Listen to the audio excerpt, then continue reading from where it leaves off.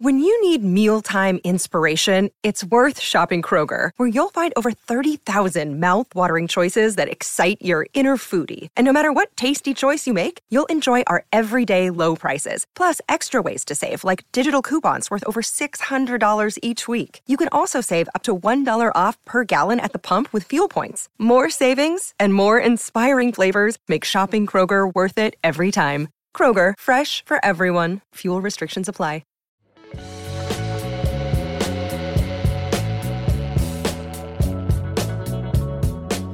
Hello, welcome to another episode of Ohio Mysteries Backroads. In this podcast, we explore some of the little-known legends, stories, places, and rumors about the great Buckeye State.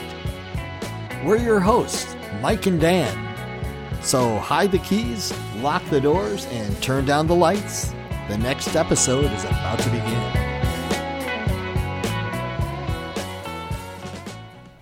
Hello, and welcome to another episode of Ohio Mysteries Backroads. I'm your host, Dan, and this is my partner, Mike. Hello, Mike. Hey, Dan. Well, in this episode, we're going to travel to southern Ohio and discuss the Millfield mine disaster, which killed 82 men, making it the state's worst mine disaster. Wow, that sounds interesting. So what went wrong here? Well, like all good stories, this one starts with the phrase, "Here's how it happened." Well, let's hear more. We're honored today to have a special guest with us, and our guest is Ron Luce. Ron is an author of an upcoming book about the Millfield mine disaster. Hello, Ron. Oh, hello. Glad to be with you. It's good to have you. Thanks for being on board with us today. And Ron's something of an expert of the subject of the Millfield mine disaster, and he's going to provide some insights and some stories and probably a lot of things we didn't know about this subject. If you travel through southern Ohio down the lonely stretch of State Route 13 into the foothills of the Appalachian Mountains today, chances are you won't even know the town of Millfield even exists. There's not a lot to remember the catastrophe that rocked the small community to the core. A highway marker pokes out from the brush and the trees that dot the landscape to serve as a grim reminder of the men that lost their lives on that fateful day. Wednesday, November 5th, 1930 was a special day for the 250 miners who were working at the Sunday Creek Coal Company at Poston Mine No. 6. The men were proud of their hard work in an occupation where worker safeties were not always a priority. However, some recent safety improvements that were planned were said to make this among the biggest and the safest in the Hocking Valley region. The day was special because the company president, W.E. Titus, along with other company officials and customers, were touring the facility and examining the recent safety upgrades.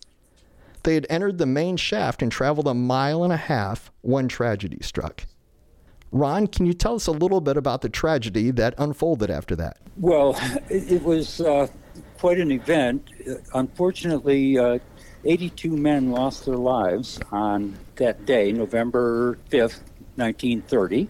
There were approximately 220 men in the mine at the time of the disaster.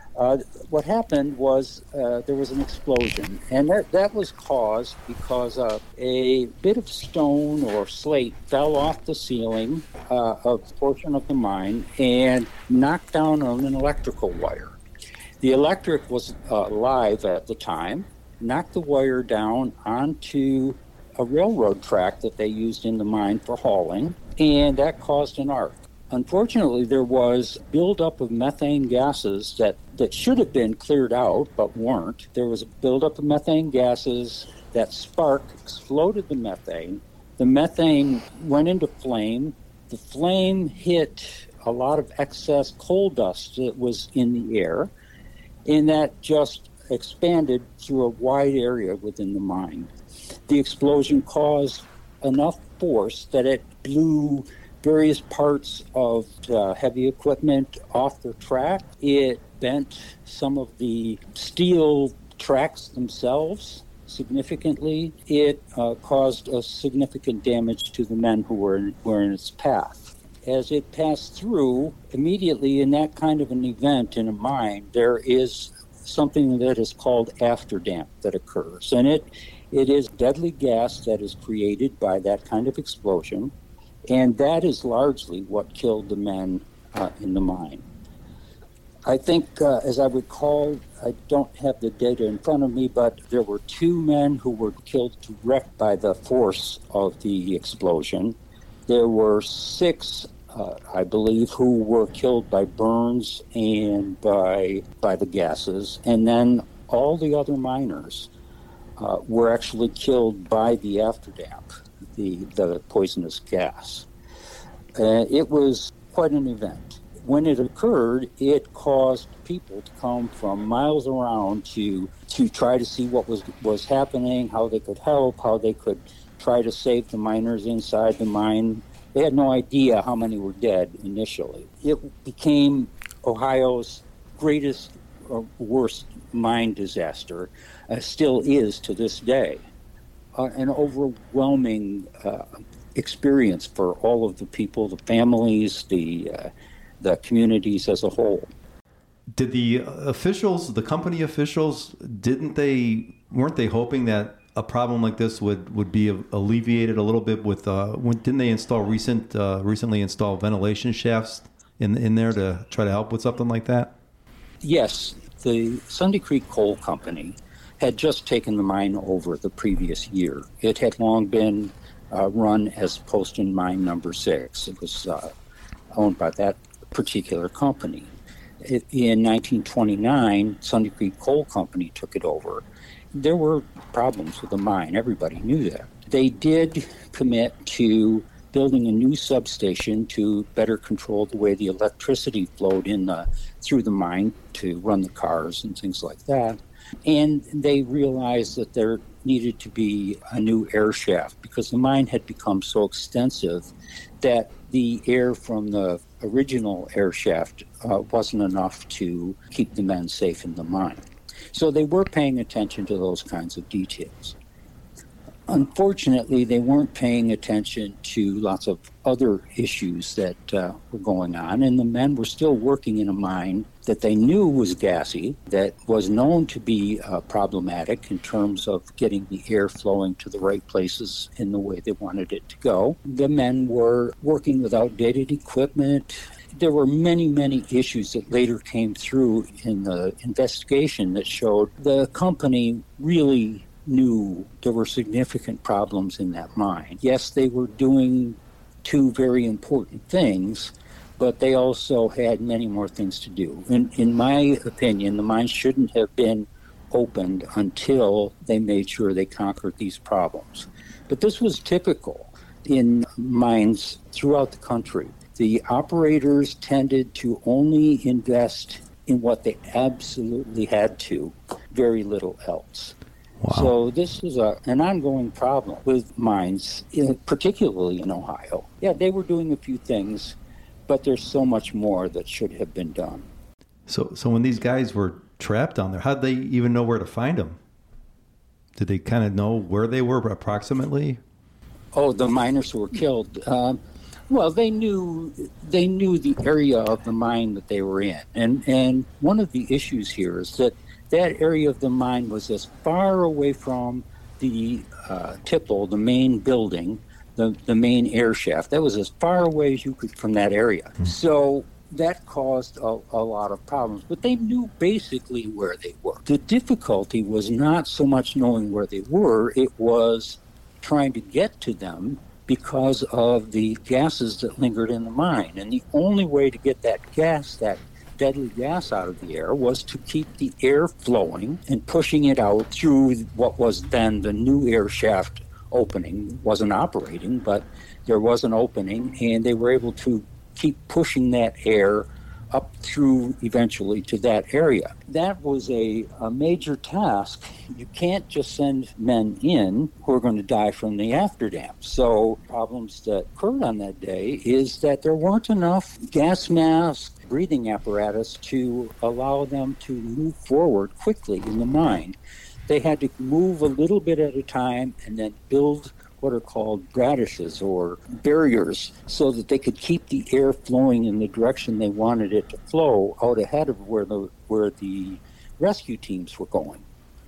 It took them a long time to get to the first miners that they found. Even when they found some, they still had to, every step of the way, they had to keep building more bradishes to keep the air flowing. So that's really what held it up as long as it took, which was pretty miraculous, by the way, that they actually had found 78 of the miners by midnight of that first day out of the 82. It took a tremendous work on their part, on the rescue team's part, to get all of those miners out. They had also managed to push far enough into the mine under those conditions to find 19 men who were hidden behind a portion of the mine. They managed to build up some canvas walls or whatever they used at that point to protect themselves, even though they were near death when they were found. All 19 of them actually survived. Oh, wow. Okay. So, Ron, an interesting point I was thinking of, too. It was my understanding that the power was effectively knocked out by the initial blast. Do you know if that's correct? That is correct. That's how we know that the event started at 11:45 a.m., because there was some sort of timer that was stopped when the electricity was stopped, and we could actually see the time. So when the power was knocked out, that had to further complicate the rescue efforts, because now you're without power, you're without your trolley system. Now you're relying on a complete different set of tools that they would need to rescue these people. Can you talk a little bit about what they used for light? How would they travel down there? Were they on foot? Did they use mules? Can you talk a little bit about that? Everything was electric in that mine. A lot of people think of mining, as somebody with a pickaxe and a shovel and that sort of thing.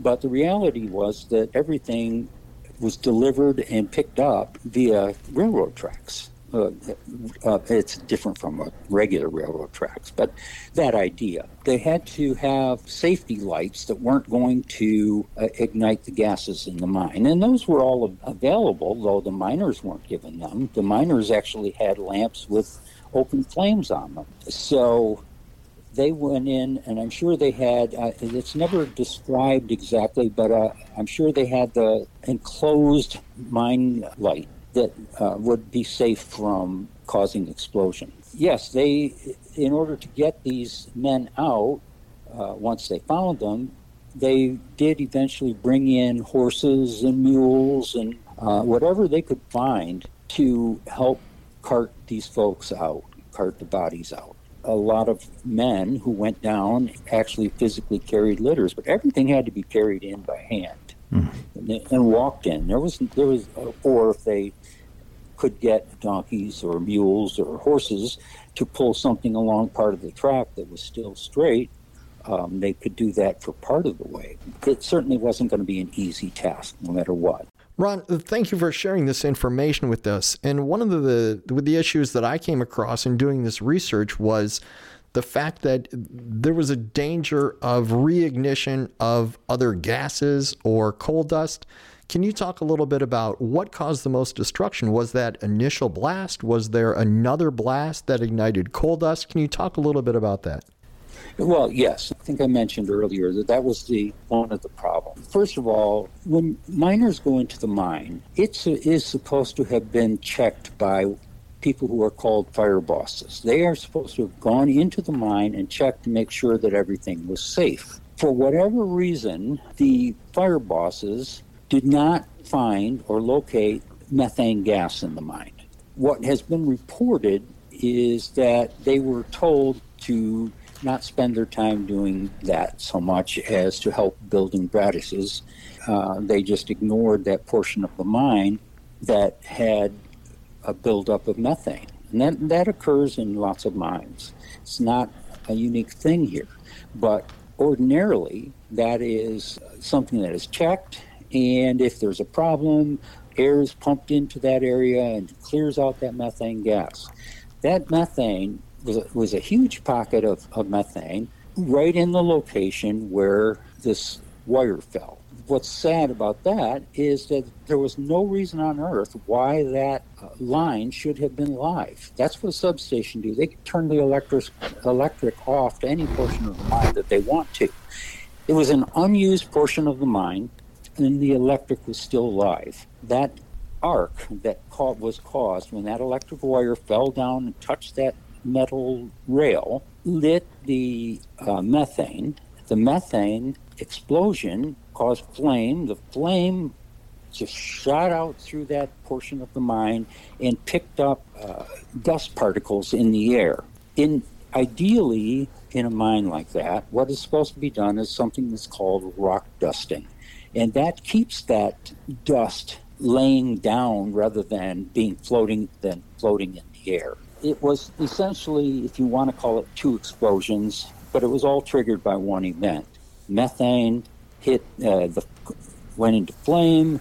The flame picked up the dust in the air. So, I mean, that combination explosion was pretty deadly. Wow. That explosion sounds devastating. But it's my understanding that this mine reopened a month later, and it was open for like another 15 years or something? The mine reopened actually 15 days after the disaster. 15 days. It opened on November 20th of 1930. It did continue to operate. The sad thing about all of this is that it never needed to happen. The company was operating with old equipment that was still available from the days that the Poston Company owned the mine. It was not equipment that was considered appropriate by the Bureau of Mines. They knew that. The problems with the mine were well known in terms of the buildup of methane gases and things like that, the potential for that. There were a lot of things that the company just didn't do. When you get into the investigation that took place afterwards, you find out that the company really did not take very good care of the mine. The miner's safety was always at risk from various kinds of things. You know, I keep coming back to the word sad. It's really sad. It did not need to happen if people had just done their jobs. Who was held liable for all this? Was the company, did anybody try to sue them, or how did all that work out? Well, you know, it's kind of like what we experience today, you know, the same thing. This investigation, I should say, the investigation that took place was done very thoroughly by the Bureau of Mines.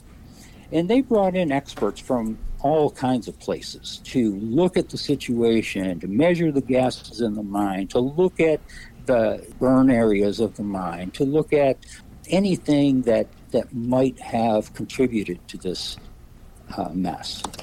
And what happened is they developed a report, and that report very clearly laid out the ways that the company should have foreseen this sort of thing and should have taken care of it.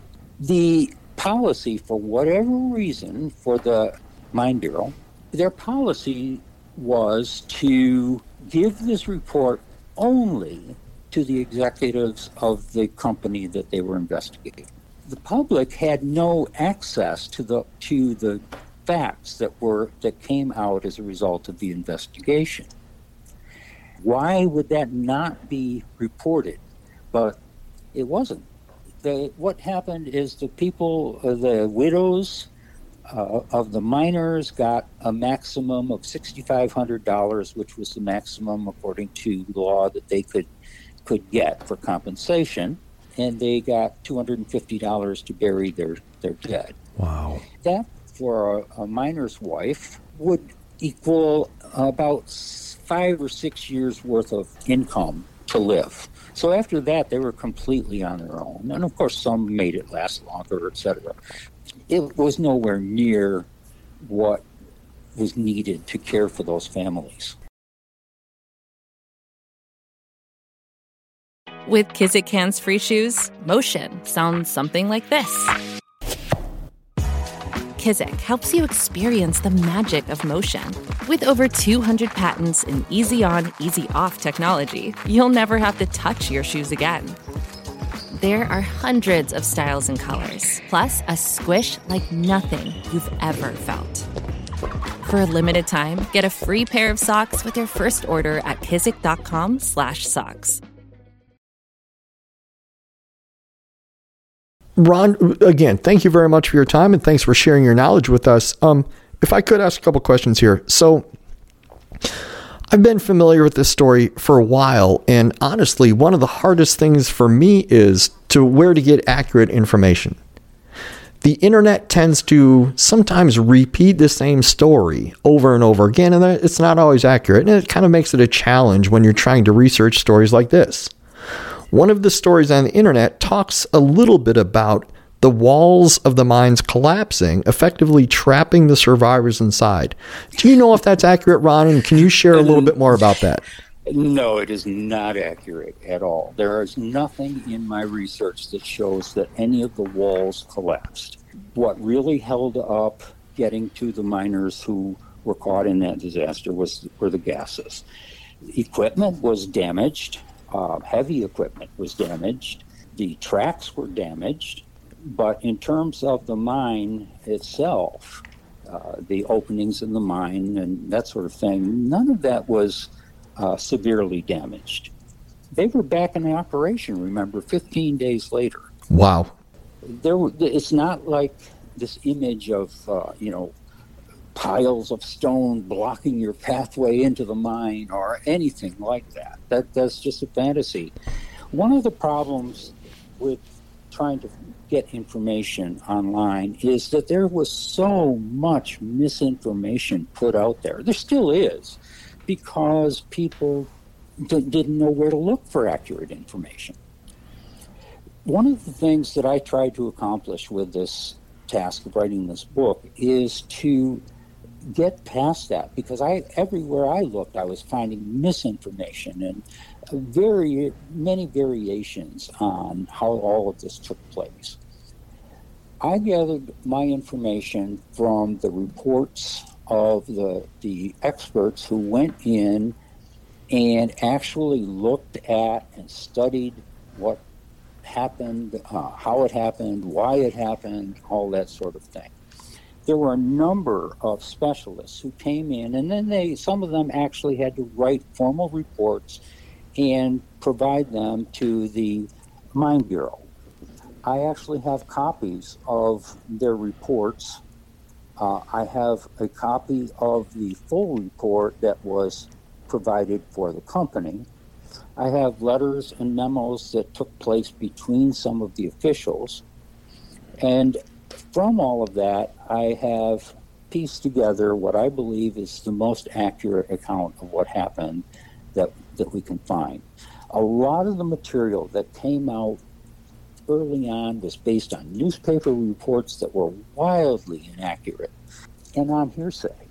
And the reports of various miners who talked to other miners who thought they knew what was going on, sort of thing. I don't think anyone had actually gone in and said, what can we prove? What do we know for sure? And that's what I've tried to do, is to take at least what was reported as accurate by the experts. And I'm sure they missed details too, but all I'm reporting is what I believe can be backed by the factual data. Absolutely. And we really appreciate your research and attention to detail. Can you talk a little bit, Ron, about immediately what occurred after the explosion? Okay. Well, after the explosion, at that point, as you know, there were 10 people who were accompanying, or 9 people who were accompanying the president of Sunday Creek Coal Company. And that included superintendent of this mine and another person from the mine. There was nobody in charge. What happened is 119 men were able to get out of the mine. It took them about an hour or so to get out of the mine, but they were led by a man named Robert Marshall.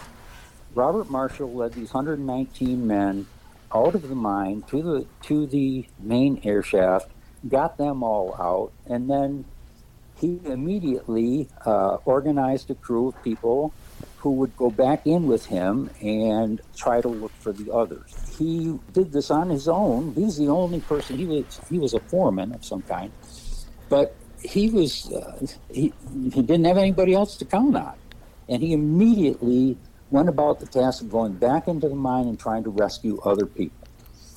He did that as best he could.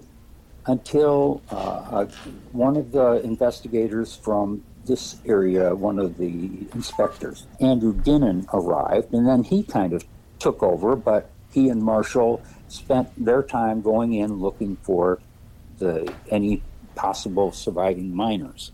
Later in the day, the Maine, Ohio inspector, Smith, arrived, and he kind of took over.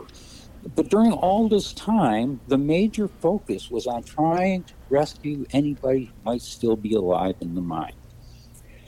Meanwhile, around the tipple, people were coming from everywhere.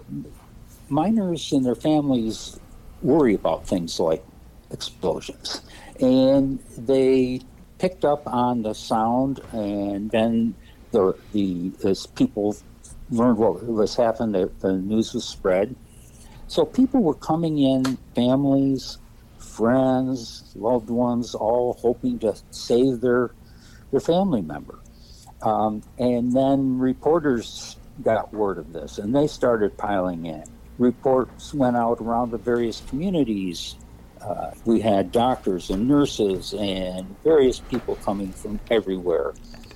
And then there were all of these people who were just curious. And what was happening is there were so many people who came flooding into Millfield that people who really needed to be there to help with the search and rescue process and to help with anybody who was wounded or anything like that couldn't get in because the roads were blocked, and there were just so many people. A lot of people had to walk in from long distances, and they had to ultimately get the police, they had to get the National Guard, various people to help in managing these huge groups of people who had descended on the community. But as best they could, those people managed to survive and to find their way in and to help in any ways that they could. Meanwhile, the Labor Bureau had ordered a specialized train that was a rescue train that was positioned in Pennsylvania. I can't remember the town, but they had organized trying to get that rescue train to the site in less time than anybody ever could have expected. Everybody cleared the paths. They did whatever they could do to get that train to the site until they got to New Lexington. In New Lexington, that train had to sit on a side track while whoever was doing the directing allowed a passenger train to go by. In fact, it was stopped, I think, twice for various silly reasons. So it arrived quite late. By the time the train actually arrived, all of the equipment and everything that would have been helpful during the day, it was no longer needed. Mm-hmm. But it did bring in some of the experts who then did assist in the investigation process. Wow. So it sounds like there was a lot of acts of heroism, even if it was just something as simple getting a train to the scene on time. Absolutely. Yeah. I think it's important to remember that there were a lot of people who will never get the notice that they deserve for the work that was done. A lot of people did great things to try to help in any way that they could. I mean, it was one of those examples of humanity moving beyond all of the, petty issues that we have between us for various reasons, and just coming together and saying, we've got a major mess. We've got poor people who are going through hell. We've got to do what we can to try to help. And I think most people did it with a true sense of kindness and a sense of loving humanity. And, that's part of the specialness of all of this to me. One of the things that I think really caused me to go into this is because I've always felt like the men who died never really got the focus. Everybody talks about the disaster. Everybody talks about 82 men. But we don't spend enough time thinking about who were those men. Sometimes when you use the word coal miner, people have an image in their heads, and they have a set of expectations about the way they are and all those kinds of things. And what you find out when you know anything about the men who died, they were husbands, they were fathers, they had hobbies, they loved, they laughed, they did all the things that normal human beings do, and they deserve to be remembered for that. A lot of the information that has been handed down about this event really had misinformation about who died in the mine. Who were these men? And I've seen lists that had 80 people on it, 81 people, 83 people, all sorts of things. I've seen lists that had people who didn't die in the disaster. So one of the things that I set out to do was to make sure that I got the actual names, best I could, of the 82 men who died.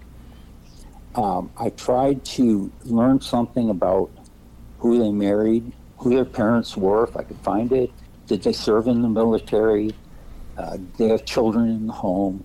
Those kinds of things. I wanted to bring them back to kind of be in the front of all of this, because it's a horrible event, but it's more than an event. It's a group of people who died unnecessarily due to negligence. And that's really what drove me to want to do this book. I think you're doing a great job in keeping this in the forefront of people's minds and having people think about this stuff. What do you think is the legacy of this accident? Is it everything you just mentioned? Is there more that we should know and think about? Well, I think in many ways it's if I can use the word metaphor, it's kind of a metaphor for what we experience in much of our lives today, when the goals of big companies and corporations are focused on profit at the expense of workers. This is the sort of thing that can happen. Mm-hmm. I'm not necessarily saying, a mine disaster, but when you don't take care of the people who work and your only focus is on money, things can fall apart and people can get hurt. And so I see it as relevant absolutely to today in our society, where we still tend to think in terms of putting profit above people. Yeah, I think you got a really great point there. Ron, one of the things that you touched on, and I think it's really important to recognize, is there's a humanity to the story. And that these were people's lives, and these were fathers, and these were brothers and sisters, and these were people that we should remember. And I think that's really important. And you kind of touched on it a little bit. And if you're familiar with Southeastern Ohio, there is a sense of community and how people rally together and help each other. And one of the things that really struck me was that the community rallied in, I think the marker was erected in 1975 to honor the men that lost their lives. But yet that community still rallied every year to gather and remember the people that lost their lives. Yes, they did until recently. Most of the survivors have died. The community itself is very small. I believe that the church there still does something right around the 5th of November, or that whatever the Sunday precedes it. I think they still have a service of some kind. But it's beginning to fade out of people's memory. And that's another reason why I wanted to have this book available, because, it's a major part of our history, and it is something that should never be forgotten, that we have a responsibility to the people who do the work for us and make our lives easier and that sort of thing. So I wish that there would be a ceremony every year forever. So I'm going to do what I can each year, and for as long as I can, to at least invite people to come together and think about the situation and remember those men who died. Absolutely. And Ron, just one of the questions that popped into my head is, why was that information kept from the public? What purpose did it serve? Well, I mean, think about it. A major company, multi-million-dollar company, is found to be liable for the lives of these men. Think about the lawsuits that would have occurred had anybody been able to prove that it was the mine company's fault. I mean, in addition to the $6,500 that they gave and the $250 for the burials, think about that in relationship to the potential for lawsuits for all of that. And I think that's most likely the reason that it was kept. And the reputation of the company, of course, because they ran lots of mines all over the country, but largely in the Northeast. They were, at that time, one of the biggest coal producers in the world. And they certainly didn't want that kind of liability. Wow, what an interesting story. Ron, thank you very much for being our special guest here today. And Ron's the author of an upcoming book about the Millfield mine disaster. And Ron, if somebody wanted the book, how can they get a hold of you? Well, the book will actually be out in January of 2024, and it will be published through the History Press, so anyone could go to the History Press website. But if anyone wants to contact me about particular information, they're welcome to send me an email, and so that is Luce, Luce, at rluce.net. The book will be available locally, local pharmacies, our local bookstores, those kinds of things. But it can also be obtained online through Amazon and through various other sources. The book's title is The Millfield Mine Disaster, and I think with that and my name going online, you should be able to find wherever it's published. But again, that won't be available until January of 2024. So prior to that, I'm happy to respond to questions that anyone might have.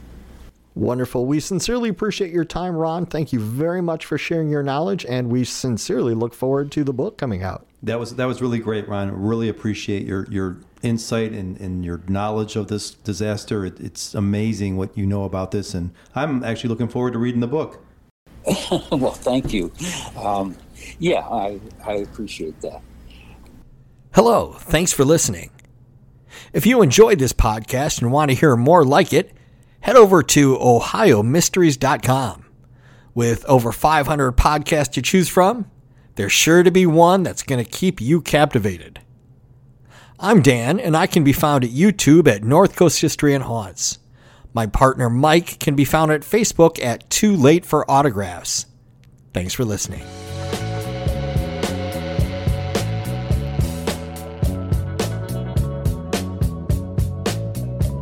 Thanks for listening. That was another episode of Ohio Mysteries Backroads. Stay tuned for more.